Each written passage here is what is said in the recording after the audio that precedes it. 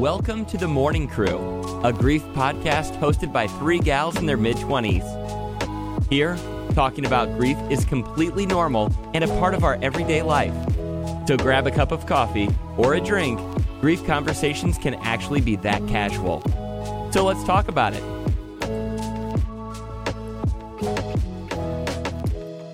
Welcome, everybody. We are so excited to have the whole crew back for another episode.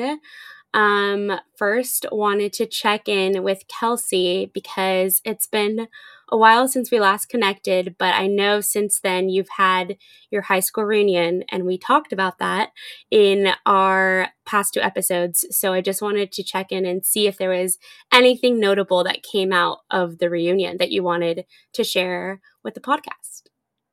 Yes. So it happened, and I would say overall, it was really actually very nice to see people. It was like a good group who showed up.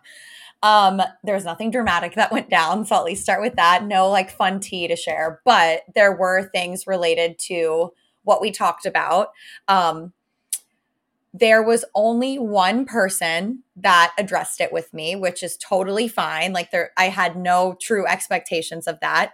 And I thought she did it in a cool way, and it was very surprising. So as we talked about, she pulled me off to the side. Like it wasn't like in front of a big group or anything.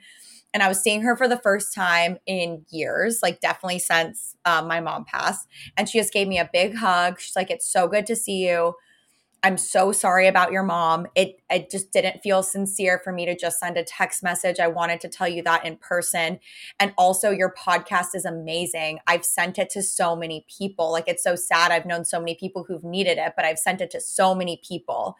And I was just like going from like not hearing from her in forever to just immediately being like, "I'm so sorry, and your podcast is great, and I've shared it with people." So it's just a reminder of like how cool that people like do listen, and like we don't really know who all is listening. And I definitely really appreciated her doing it. And I think she did it in a really like, obviously like it would have been totally fine if anyone said anything, but I really appreciated the way she did it.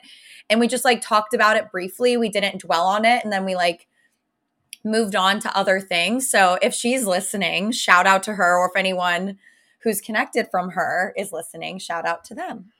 I'm so glad you had that experience at the reunion. And I'm going to ask, because, you know, I'm the anxiety queen.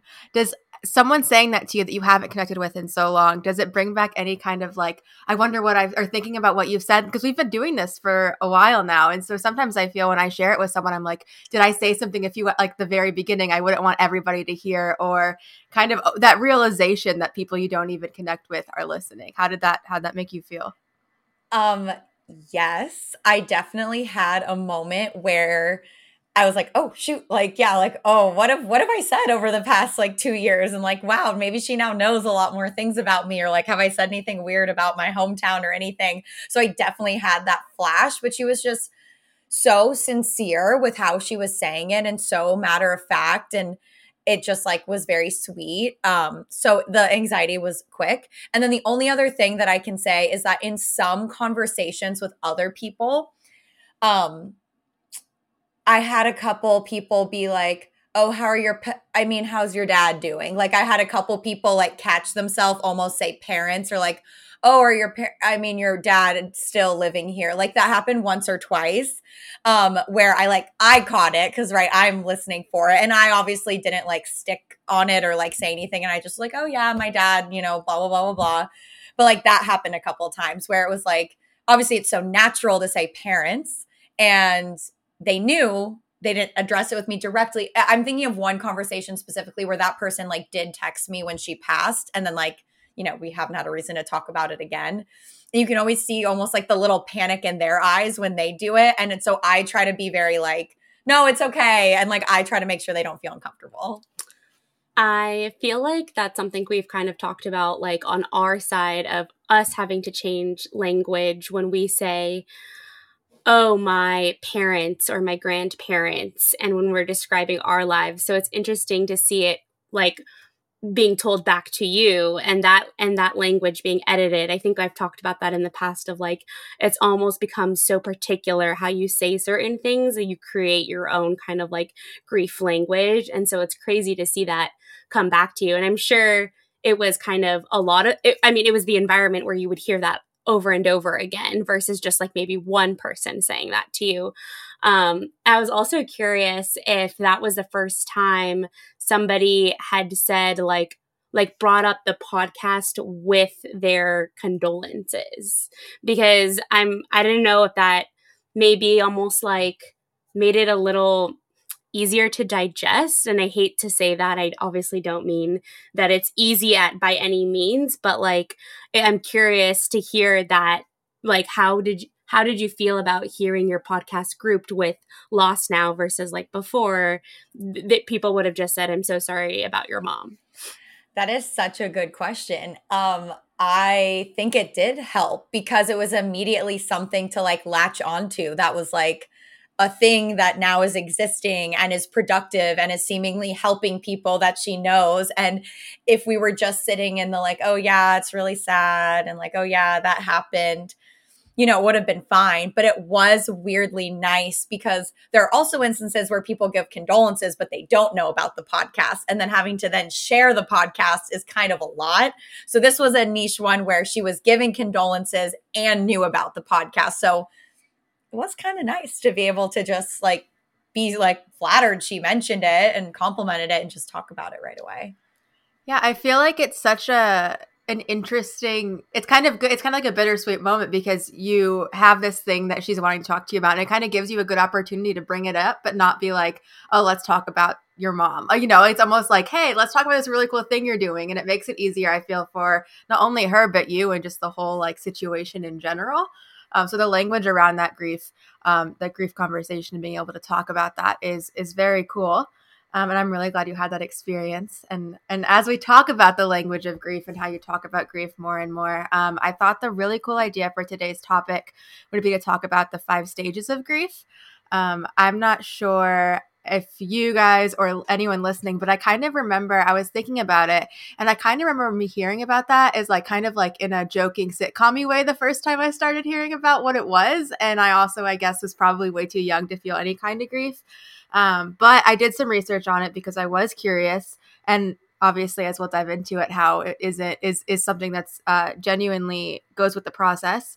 But the 5 stages of grief was developed by Elizabeth Kubler-Ross. And it became famous. She wrote a book, and it was released in 1969. And the book was called On Death and Dying. And in that book, she used the model to describe people with terminal illness facing their own death, but then it was soon adapted as a way of thinking about grief in general. So it's kind of, I find that, as things have changed and as talking about grief and experiencing it has been a little bit more common, I feel like it comes up a lot. And so I'm assuming that for the most part, most people are familiar with them, but much like I feel grief in general, it's not linear. It's not that they go in order always. It's not that you maybe even feel them all. But there are 5 of them that are the overall emotions that come when you're dealing with grief, and they're denial, anger, bargaining, depression, and acceptance. And I think we're going to dive into all of those a little bit more. I'm going to toss it to Kathy in the true form of being our first official griever in our trio, to kind of go through what the denial, kind of dig into the denial one and kind of share her experience. Yes. I also would probably say that denial seems like the most evident one or apparent stage that I think I went through. It's like the most obvious, I should say, to me. And so denial is kind of described as your world becoming meaningless and overwhelming after you experience loss. Like you're just in such a state of shock and denial. And so we basically kind of go numb in order to survive. And I know Mads and I have talked about this at length a little bit, but for me personally, this was the exact stage that I experienced right after my loss. So I remember kind of almost like forcing myself to cry a little bit sometimes because there was just nothing inside of me. Like I was truly just so empty. There were no emotions there. And so much so that I think like my mom definitely noticed and my family noticed it a lot. And there was one point, I think, during the funeral where I like teared up a little bit. And I don't know if you guys had this, but my dad's funeral was recorded like literally on a camcorder because that's how like back in the day what we were doing. And so they were recording it on video, and a family member saw that I got emotional at one certain point of the funeral. And my mom was like, "Where? Like, let me see," because she was in such shock that I was expressing any sort of emotion because I was that numb, like as a rock, the whole kind of months and probably I would say years really after. So I definitely experienced this. It was a coping mechanism. It was the only way I figured out how to survive, which is kind of just scary also thinking back to how young I was, like that my body knew what to do and how it just immediately went into that. It's kind of crazy and just is evidence that even these stages like can be true for a 12-year-old. So I think that is one stage that I definitely relate to strongly, and just that overwhelmingly numbness. I don't know if you guys have felt that, and it doesn't have to be directly after loss, but at some point during your grief journey. One question for you first before answering. Would you also say with the denial that like you had a hard time, not just emotionally, but like verbally, like having to say like, yeah, my dad passed away, or like, were there any times where like speaking it for the first time or like doing things like where you're just in denial? And I imagine that these feelings are almost more primal when you're so young. Like you don't have like the adult filters to like mask them at certain times. So like the numbness makes sense that you like your body like automatically was just blocking it out. But do you have moments of remembering like, I feel like denial can come up and through a lot of the firsts of things maybe? That's interesting. I think that it was all over. So when I was actually saying those sentences like, oh, my dad died, or like, my dad passed, I felt no emotion attached to that sentence when I was saying it, especially at school. I remember like distinctly being at my locker, and I think I've explained how it was announced on the school system because I went to a Catholic school, and so like this prayer was dedicated for him on one of the days, and all of these kids were just like staring at me. Some came up to me and asked me about it, and I just like none of that evoked any sort of emotions when they were talking to me about it, and I could tell, were like shocked. Interesting. That although makes sense, like you said, like your body automatic. And I think of all the 5 stages, just taking a step back for the overall stages, I think it might be preconceived that they rigidly follow this order and a specific timeline. But I think we can all be proof that while we feel all 5 or have felt all 5, the time that you experience each of them and the order doesn't necessarily like align with everybody else because it's so individual. For me, denial definitely comes through. Obviously, you have denial in the like moments it's about to happen and happening, where your body, like your mind cannot process. And I remember feeling that way. Like my sister and I, when she was like on hospice, like, you know, we're talking about like, this isn't real. Like this doesn't feel like real life, and it's right in front of us, but this doesn't feel possible. And like saying those things and having to like talk it through, even though it was right in front of our face. And then I think being able to re-enter my worlds, like my San Francisco world, as I've talked about, allowed me to live in denial a little bit and just like go back to my like busy life at the Giants. That was the year they kind of made a postseason run. It was really busy. I was, you know, kind of dating someone. Like I almost was like, well, like, you know, as I've said, like, it's not like I'd be seeing her every day anyway. So I almost let my brain, like that was part of how I like was able to re-enter, was like, well, like almost tricking myself, like, no, she's still there. She's just back home. Like, not literally those words, but that's kind of what my brain would do. And sometimes I do think it's a coping mechanism. I still do. And of course, when I'm home or I'm at events or moments where I know she would be there, I can't be in denial. But when I'm somewhere else, I think my brain sometimes automatically does that because it's easier for me to process that it's like, maybe not. Maybe it's not real. So it's interesting that for me, it's not just been right after. It's been like in the later time. I know I'm still fresh in terms of the big picture being only a couple years out, but I still will feel it. I was going to touch on that too when we were talking about, you know, how you might not feel all of these things, or you might not feel them all in order, and you know, we always say again that grief is something you'll always feel and always have to deal with. And so it's interesting. And I was thinking the same thing, Kels, is like it still comes up even when it's not recent, which is really interesting. And another thing that you touched on, whenever you were saying, you know, like leading up to the time in hospice, and, you know, you kind of knew, but still, even so, when my second grandfather passed away, the hospice nurses had basically said, and I might have said this before, I'm sorry, but maybe new listeners haven't heard it. But the hospice nurses had said that he had a couple hours maybe. And so my mom called me at work because we were always very, very close with my grandfather. And my sister ended up booking me a flight. And like, I basically left work and like within an hour was on a flight back home. And so it's in that whole time too, I was like, kind of like, I almost felt, and it was not my first experience with grief, but I almost felt like I was like feeling like I was like in a movie of sorts. I'm like, this doesn't happen. Like, you're not just like going to go like get drinks with your friends and stuff after work, and then now you're on a flight home because someone that you love is going to die in a couple hours. And I also was really freaked out because I didn't know if he was going to go while I was on the plane. And I had no idea of knowing, you know, I had a driver pick me up at the airport, and I had no idea of knowing from that time to the hour I got there what was happening. So I feel like it is kind of like that stage of denial, and being like, okay, like it was almost like I was just going and I didn't really know what was happening because I didn't want to feel it or think about it.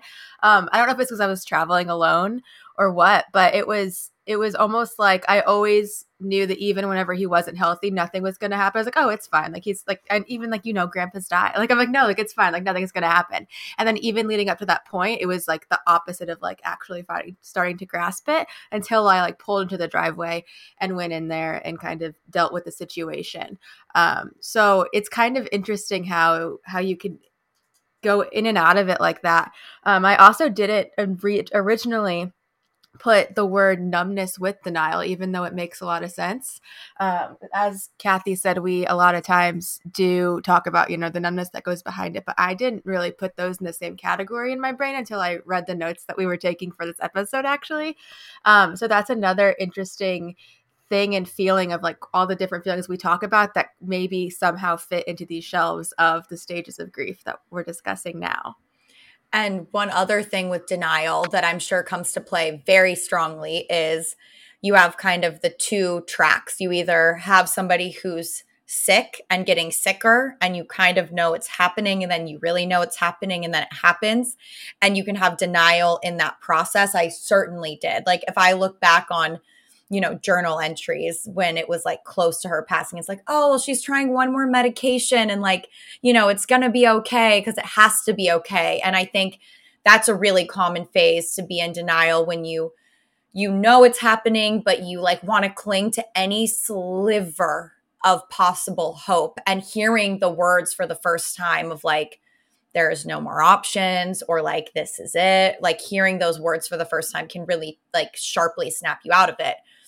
But I imagine there's hefty doses of denial also if you don't know what's happening, if it's a brain aneurysm, if it's a car crash, if you have nothing, literally nothing preparing you, then it's a different brand of denial, because you're like, well, this is impossible. Like, they were healthy, they were fine. I was talking to them yesterday and now they're gone.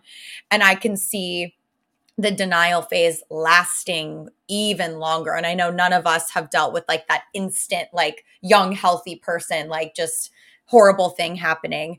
But I can imagine you really being under that denial cloud, because it's like 1 second they're there and the next they aren't. Like, you have no time to even somewhat prepare. So I'm curious what you guys think of like that distinction too. Yeah, that's interesting that the type of loss or the way that a person dies could play a factor into which stages maybe you're experiencing for longer periods of your time. I'm sure it still varies by person, like what you're experiencing and for how long you experience it. But I think there's something to be said about that for sure. I agree with you. Like, I would imagine that that type of loss puts you kind of in the denial stage for a longer time. It's I found it curious when you said it too, and you said, whenever you had known that your mom, like, oh, she's gonna try one more med, like maybe this will work.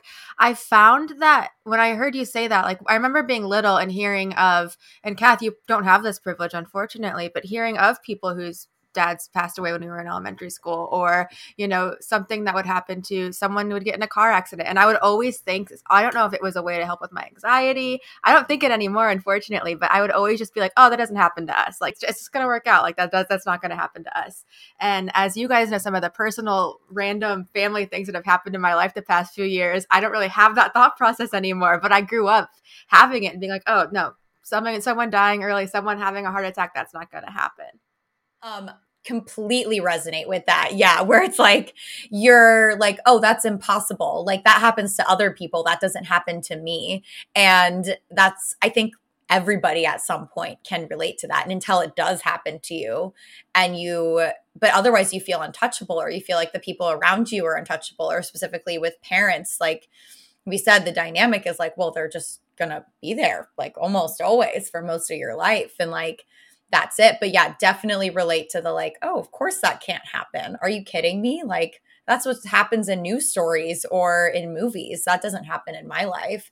And that's, I think, a very common denial thought pattern. Yeah, I was going to say, and is still ever present even after loss. Like I would say even more so from my experience, like, and I'm going to get kind of dark here, but for me, I'm like, there's no way I can lose my mom, like, when I'm young too. That cannot happen. Like, it won't happen.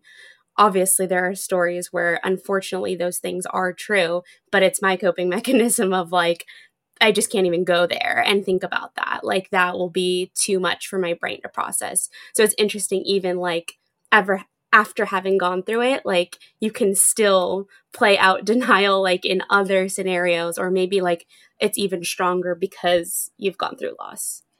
Wait, yeah, it's almost like you feel like I hit my shitty luck quota, so there's no way like something else bad can happen because I've already checked the box for my one really horrible thing, and like there's no way, like what are the odds something else horrible could happen to, yeah, like my other parent or somebody else close to me. I've definitely had that thought too. It's funny how it shows up, and I feel like I had the opposite of that even this last summer, not proudly, but again, I'm going to bring it dark with you, Kath. When my dad was dealing with cancer, I was like, everything has gone on, so like I was kind of in my own dark little cloud, and I was like, you guys have known, and I've touched on it. I've had a tumultuous couple years with my family, and so I'm like, of course this is going to happen. Of course it's not going to be good, and thank God he's in remission. And I knew even so that the kind of cancer he had, his leukemia, did not have a mortality rate much at all. And so I knew it was going to be okay, but I also was like, I don't know. He always tells me things are right and everything's going to be okay. So is he just lying to me? And is it not going to be okay? Or is this going to be like a whole other thing of like, why wouldn't this happen? And so it's interesting. And I'd be curious to know, like, and of course I won't know until I just keep talking about it with you guys, but if that would have come from talking about grief in the podcast, or I don't know that I would have related it back to a grief situation without having our conversations, basically. But it's kind of, yeah, that whole over like, yeah, of course this would happen. So that's kind of an interesting headspace that I unfortunately got into, and I'm proud of you guys for not necessarily getting into that a lot. No, it's kind of crazy how you like reflect back and actually learn, like, through the podcast or things that we read, like, oh, that was this, or like you actually recognize things. And I think I'll also say, just to caveat, like, for me, the educational component of grief has been a coping mechanism for me. Like, to be quite honest, in therapy, always ask my therapist to, like, if there are terms for things or like labeling things, which she doesn't love because she doesn't want to put like a label on everything or for me to categorize every single thing. But it's really helpful for me because instead, I don't think I would go down like a spiral just reading about it. It's more so just like relatable, or okay, this is so normalized because there's a literal term. So that's how many people experience this with grief. So I think the overall stages of grief, it helps me with that, of like normalizing all of these feelings, and then maybe even like seeing your past or reflecting on your past experiences, and like maybe assigning them to a stage might be helpful. Completely. I think just, yeah, feeling like it's not unique to you. Like everyone has similar thought patterns. Everyone goes through these different rounds. And I know people will even say they go through this after like a big breakup or like other big losses in their life. And like you said, Mads, from the beginning, like I remember being introduced to it in like the jokey sitcom-y ways too. But the last note I'll give on denial is one other avenue for denial is meeting new people who don't know and acting for a little bit like your person's alive without, like we've said, like whether it's a first date or meeting a new person and they don't know yet. So like in their minds, it doesn't exist yet. And so I'm like, oh, currently in the universe, like my mom is still here because they don't know any different. So that's kind of one final avenue of denial that I feel like I can keep living in for as long as I meet new people who don't know. You know, you think about like a first date where it's like, as we've talked about, like Kath and I, especially like dancing around certain language or certain questions. So it doesn't really come up, but people will be like, oh, your family. And I'll be like, oh yeah, my family, this, knowing they assume, of course, that like my two parents are alive. And I kind of secretly like that I'm like, or if they ask me questions and like, oh, like, what did your mom do? Or like, what does she do? And I answer in like a very careful tense. I'm like, look, they get to learn about my mom without just thinking of her as like someone who's passed away. And I actually enjoy that like the first introduction to her is her as a human versus the fact that she's passed away. So maybe that's denial, but I feel like a version of denial at least. It's more of a fun version of denial, I feel. I had a similar, my last touch on this as well, because I wanted just to tell you, I had a similar experience this week. I was talking to someone at a bar and he was wearing a Cubs shirt, and I stopped watching baseball as much when my papa passed away because it was very hard, because that's how I got into it. And I remember talking to him and I was like, oh yeah, like, and I kind of used the tenses as if my papa was still alive. And I was like, oh, I just haven't watched it a lot, like since I moved, but like I didn't say he was, but I was like, yeah, like my papa got me really into it. It was kind of talking. And so it's interesting because again, things that you don't realize would put together with the stage of denial is that. I was just going to say, it's nice to have like a sunny spot where you can kind of like flip the stage into even a positive way. But moving into the next stage, this is anger. Anger, I think, is obviously self-explanatory. And I think also probably to me, again, one of the more apparent stages. I think people can so easily get angered with grief and they don't even realize it. And I do think that it's necessary to experience anger in order to heal. It's kind of like if you've ever gone through a breakup, again, a loss, sometimes you can be like stuck in the sadness for a long time. And then I know like I have like personally taken a long time to get to the anger portion, but I know that once I'm at the anger portion, I'm on my way to healing. So I feel like it's kind of similar with grief, but obviously in a way different manner. The more you feel it, I feel like the more it will then disappear and the more you'll heal. And the anger can be, I know I've experienced this with my faith, like asking God, why did this happen to me? Like, why, like, if there is a God, like, why did this happen in general? Or it could be like anger coming out with people around you or your surroundings, especially like in those first couple of months after loss, but it could be even well after a loss. I know, again, like, I've experienced friends who obviously were fighting with their parents all of our teenage years, and that would make me so angry at the time of like, why can't you just appreciate that you have living parents and like make an effort to try to get along and resolve any conflict? And there was a lot of jealousy that I felt with that too, of like, you should be so happy you even have two living parents. Obviously, I've learned along the way how to kind of normalize that and cope with those types of feelings. But for me, that that's how like I think anger showed up. I think it was a lot more internally. And then the only thing I'll say that was external that I can remember fresh, I think fresh during, this was actually when my dad was sick and I was in 5th grade, and I have this vivid memory, kind of going on a tangent here, but I was like really stressed about something in school, or like somebody was picking on me for something, and I just freaking snapped at him. This was literally 5th grade, and we were leaving, and I was like, well, at least your dad doesn't have cancer, like, because I was dealing with that at home. And I remember like crickets, obviously, because like what is a 5th grader going to respond to that? And so I just like, I could tell, like, that's almost like evident to me. Like, I could tell how angry I was even at the start of just like the disease. And then in so many moments after. But that was a very crazy story and like vivid memory I have forever. That seems like it makes so much sense. And it's like when somebody's going through something so hard, obviously you give people like the most amount of grace for being angry, like of any other. I mean, people are allowed to feel all their emotions, but of course, like with grief. But I wonder, going back to you being a kid, like, can you picture yourself at age 28, like at work, snapping if that would have just happened to you too? Or do you think there's something to be said that, like, again, with like the stages being more primal when you're a kid because you don't really have a filter? I don't know if you can actually answer that, but like your best hunch. I think that I would have a little bit more of emotional regulation because I'm 28 versus 11, but I would hope so.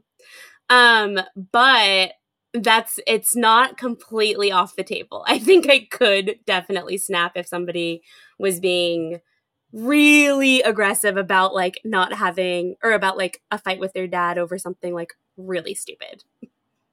It could come out. Yeah, I think that's fair. I think that's super fair. I mean, it's one of those like, you're allowed to feel and do anything. And sometimes people need a little bit of a reality perspective check.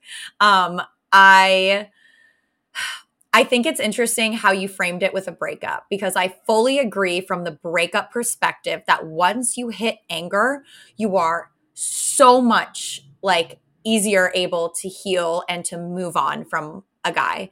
Like, they always say like, oh, if you still have feelings and everything was great and they break up with you, you just feel sad or you just miss them.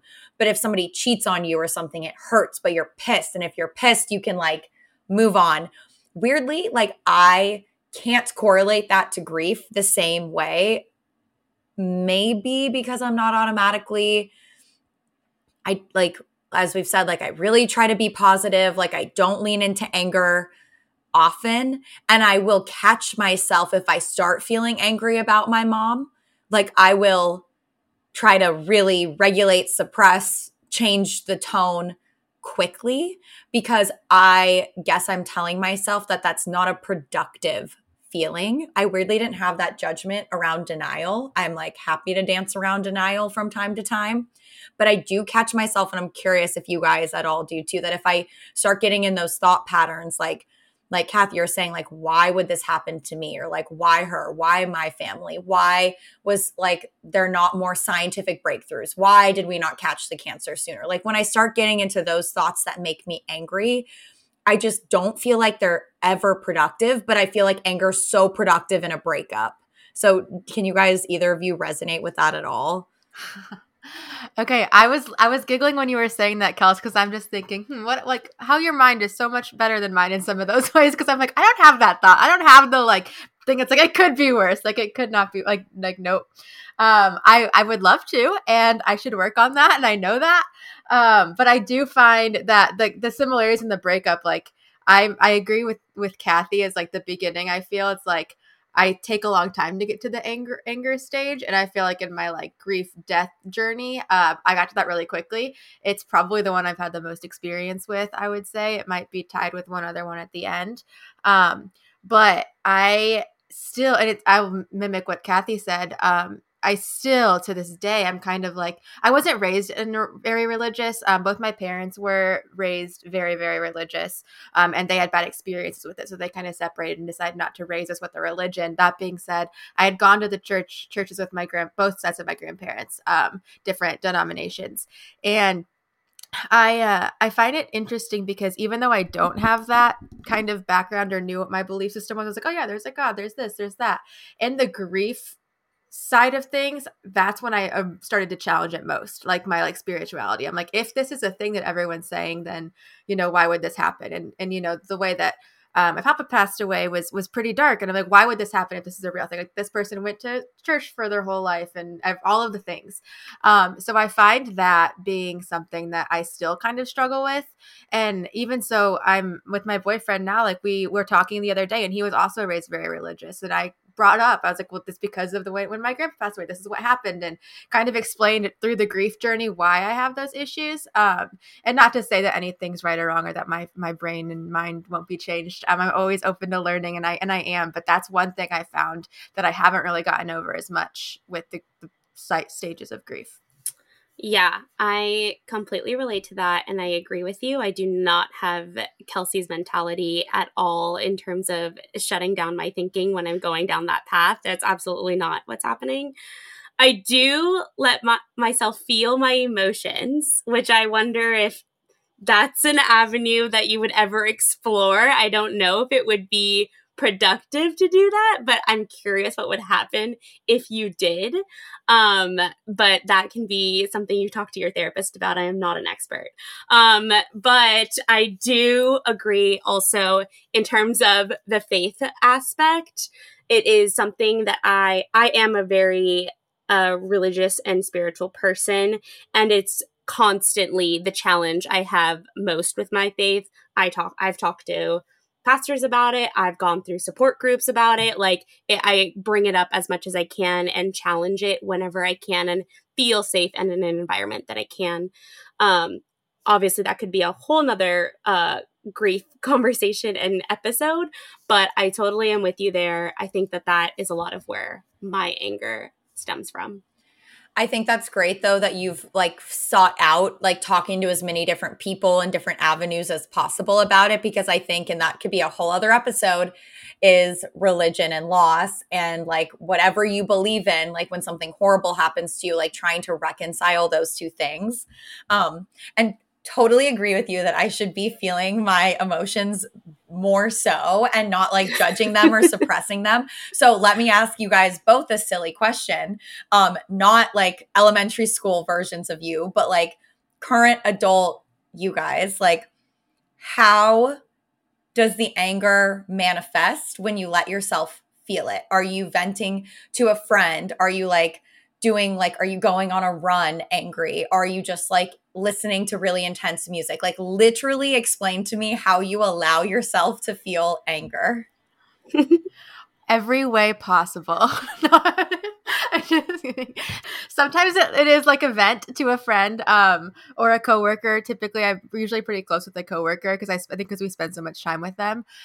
So typically a vent. Also, I found a lot of it, which is newer in my life in the past year, but through, the cycle studio. And I think that might be because my community went through something so great together that like it's kind of like, oh, we moved through this. And so I found myself on days where I'm really angry or frustrated with anything that I'm like, I'm just gonna see who's teaching, just go ride. That's probably the most ideal way to let it manifest itself, but I'm not always my ideal best self, so it kind of could go all over the place. Sometimes I just want to drive to the beach and yell at the ocean, and I've done that in the past couple of years. So I mean, I think there's no right or wrong way to let it manifest, but sometimes I feel like I feel so much all the time that I'm like, I just have to like explode it out some way.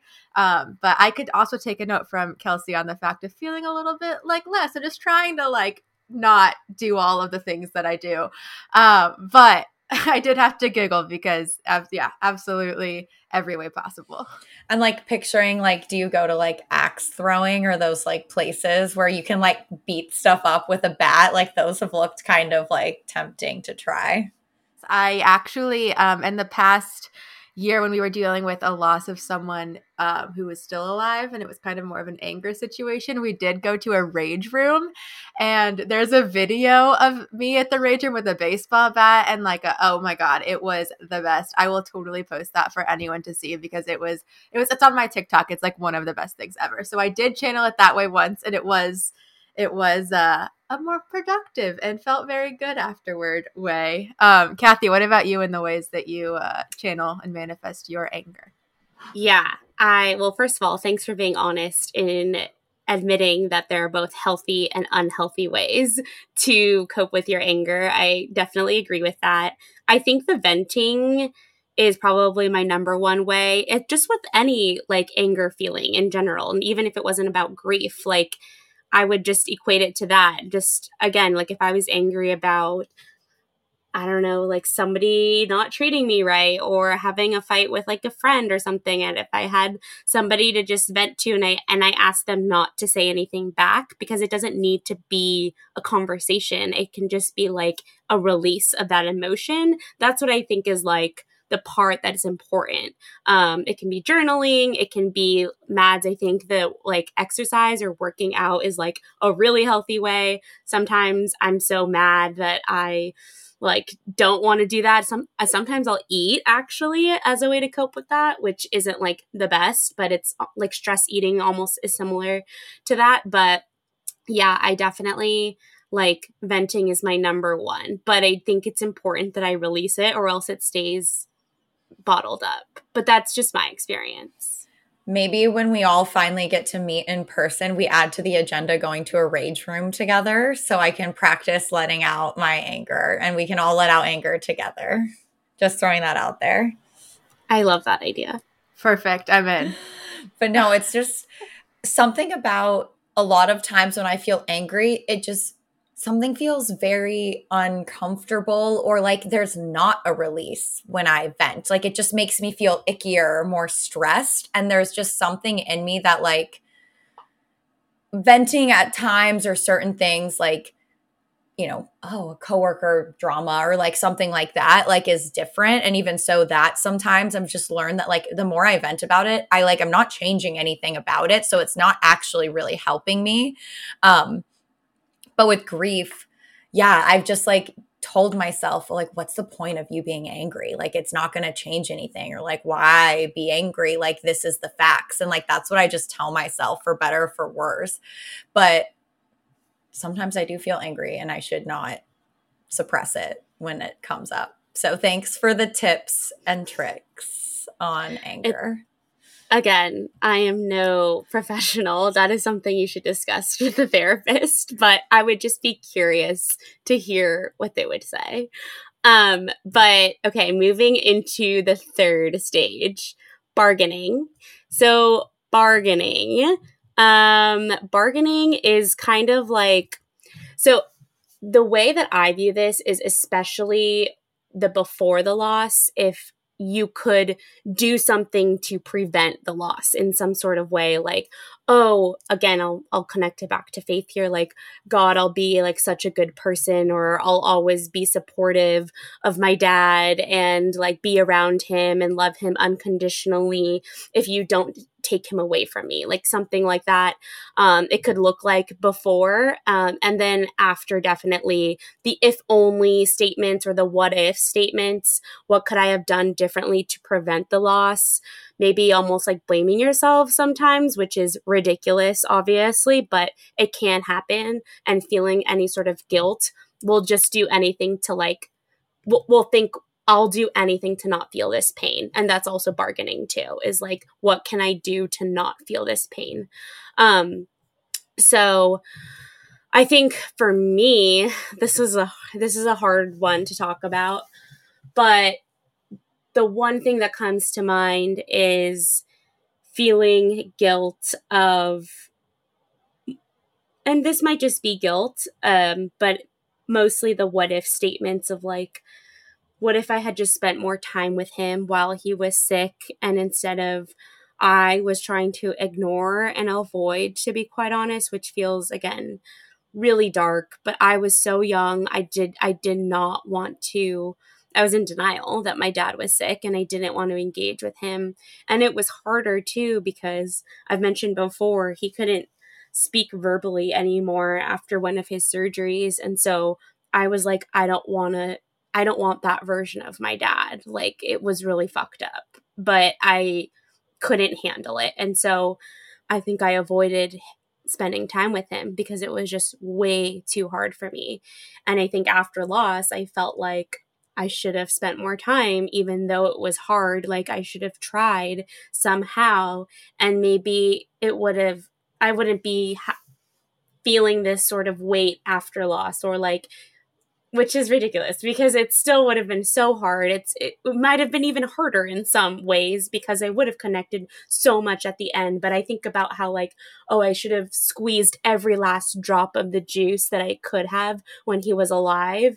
And like, I didn't do that. But again, have done so much therapy for this. And it is something that I look back and I feel bad for myself, but I, for the most part, have healed a bit from that.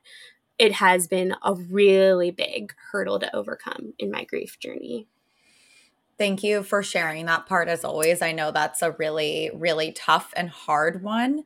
I think you said like, oh, I know this is ridiculous, and I want to reframe that. Like, I feel like innately with bargaining, there's never going to be like true logic associated with any form of bargaining. It's always going to just come from whatever you can cling to. So that's definitely not ridiculous at all. I think it's just natural human nature when something traumatic, horrible, horrendous happens to you in that way. It just feels so impossible that it can happen that you cling to any little thing you possibly can to try to like make sense of it, I guess. I think for me, bargaining more so comes up with the like going back to like, if only we found the cancer sooner. And like, I was 13 and like pretty unaware of what was going on. So it's not like I personally could have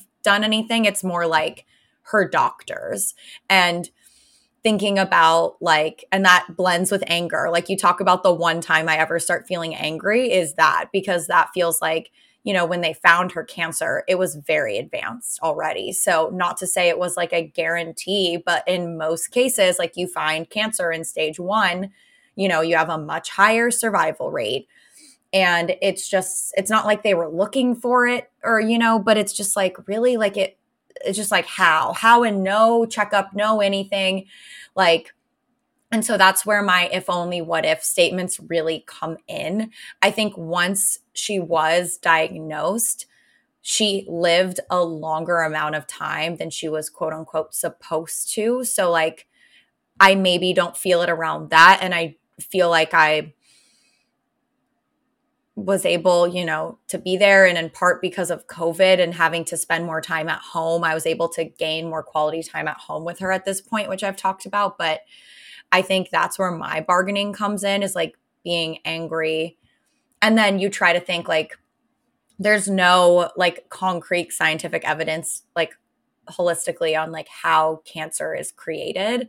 Like obviously, you know, cells being bad or whatever, but in terms of like, was it a genetic thing? Was it she was exposed to some toxin at some, like you just like, there's no way to know that avenue of like how, and like trying to go down that path is just also hard.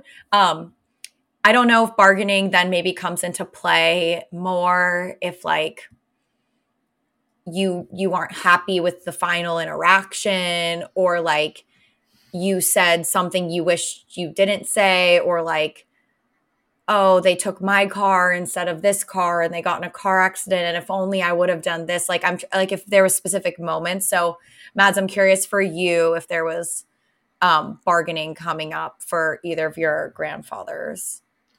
Yeah, thank you for sharing, Kelson. It's interesting to hear you talk about both denial and anger and how your brain it's almost like your brain, you're kind of explaining how you're thinking and how your brain's working. And it's a very admirable approach to be like, yeah, I could dig into this and try to figure out if the cancer was genetic or if, how it happened, but like, it's not going to change anything. And honestly, it might just make it worse.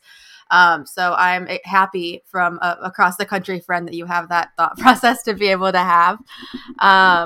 Yeah, as far as the direct way, you kind of hit the nail on the head. Like, I found that this is the stage that we've gone through so far that might have been the one I have the least aftershock with. Like, I feel like the other two are something I still can kind of feel. I think the bargaining thing, it comes in like two different ways I can think about. And the first one is that I am the only McGill cousin who is not within driving distance to grandma or anyone. I'm the only person in either side of my family in the cousin generation that is not with the driving distance to each other. So sometimes that kind of gets in the way. I'm grateful that I was home when Papa passed, because I think it would have been a lot more difficult if I wasn't, because I did take off so much time and I did spend a lot of time with my family who I'm very, very close with. But it's interesting how that's my biggest like bargaining thing is like wishing I could be closer. And I knew that like with when my grandpa was passing away, my second grandpa, my sister was able to be there for like a week because she lived up there and she was able to get there, and I had to fly in for a few hours before he died.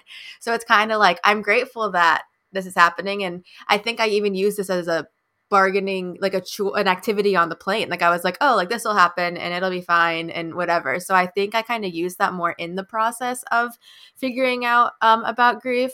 The only other thing that really came to mind was that the day that my Papa passed away, there was a Cubs game and I was at it. It was a night game, and that was the night he passed away. But my cousin was there at the hospital when it had happened, and so I was kind of like, oh, like if I didn't go to the Cubs game, if I was 4 blocks away at the hospital, would that have been anything different? And I haven't thought that. Or really, I've never really vocalized it, but I haven't thought that in a very, very long time till we're just talking about it. So I think I've come to peace with that side of it, again, like I mentioned. But I remember in that moment being like, oh, she was there. Like, should I have been there? I wasn't with my parents. Like, my dad was there. I wasn't there with him. I was at a game with his tickets. Like, I kind of felt guilty in that sense of it. So a little bit different than the way that you have, but I find that that's kind of cool that these can all kind of go in different ways. And like, it even more solidifies that we're all kind of on our own journey with it and how there's so many different ways to feel all the different things. Yes, very well said. And I think, so interesting that we all kind of experience bargaining differently. And I would even throw in that in just like romantic relationships, breakups, bargaining ends up being, I think, really intense. And often, like, not to totally gender stereotype, but I think females especially, well, if I texted him this instead of this, or if I did this, or if I wore this, I mean, depending on like how long or short of a relationship you had with somebody, I feel like bargaining is most relatable probably to our audience listening if you haven't yet experienced grief, like from that perspective, whether somebody ended things with you after 2 months or 2 years or whatever. I feel like it's so easy to just be like, oh, well, if I did this differently or I did this differently. And that's just like very human nature. But we all know, like, deep down, logically, it never comes down to just like one little thing, if it's a little thing, right? It never comes down to one little thing. But romantic relationship wise, to end on, like, is there any bargaining examples you guys have? Kath, maybe starting with you. No, I have so many. I mean, where could I even begin? But I do think that this is just good perspective to keep in mind, because it's funny how I can relate the other stages to it. And this is probably like one of my more problem areas. And I've never related it back. So it's actually really helpful to hear that as well, even though I've never connected the dots for some reason. But that's something I tend to do, but I recognize that and am working on that. Again, super easy to get and fall into that trap for sure. Also, I'm anxious attached, and this is like the bread and butter of what anxious attached people do. How about you, Mads? I'm absolutely anxious attached too. I think we've discussed it. And I I had my fingers crossed whenever Kelsey asked this question, and I was hoping that Kathy would go first because I knew she would like represent us well before I had to. But absolutely, I've done this. I do find that and as much as I feel all of these things as well in like grief of a relationship, I do feel like this one is always like I always know when I'm going through that or with a relationship that I'm going through the stages of grief, but when I'm going through grief, I don't actually realize that what is in the moment. So like if I am doing the what if game and like reading text messages, like I know I'm bargaining at that point. Like I know what I'm doing. And again, I don't know if it's because I was introduced to it with like the sitcom-y theme or what, but I think I definitely do it in all aspects, but I could usually control it a lot easier when it's not with like death grief. What are your thoughts on that, Kels?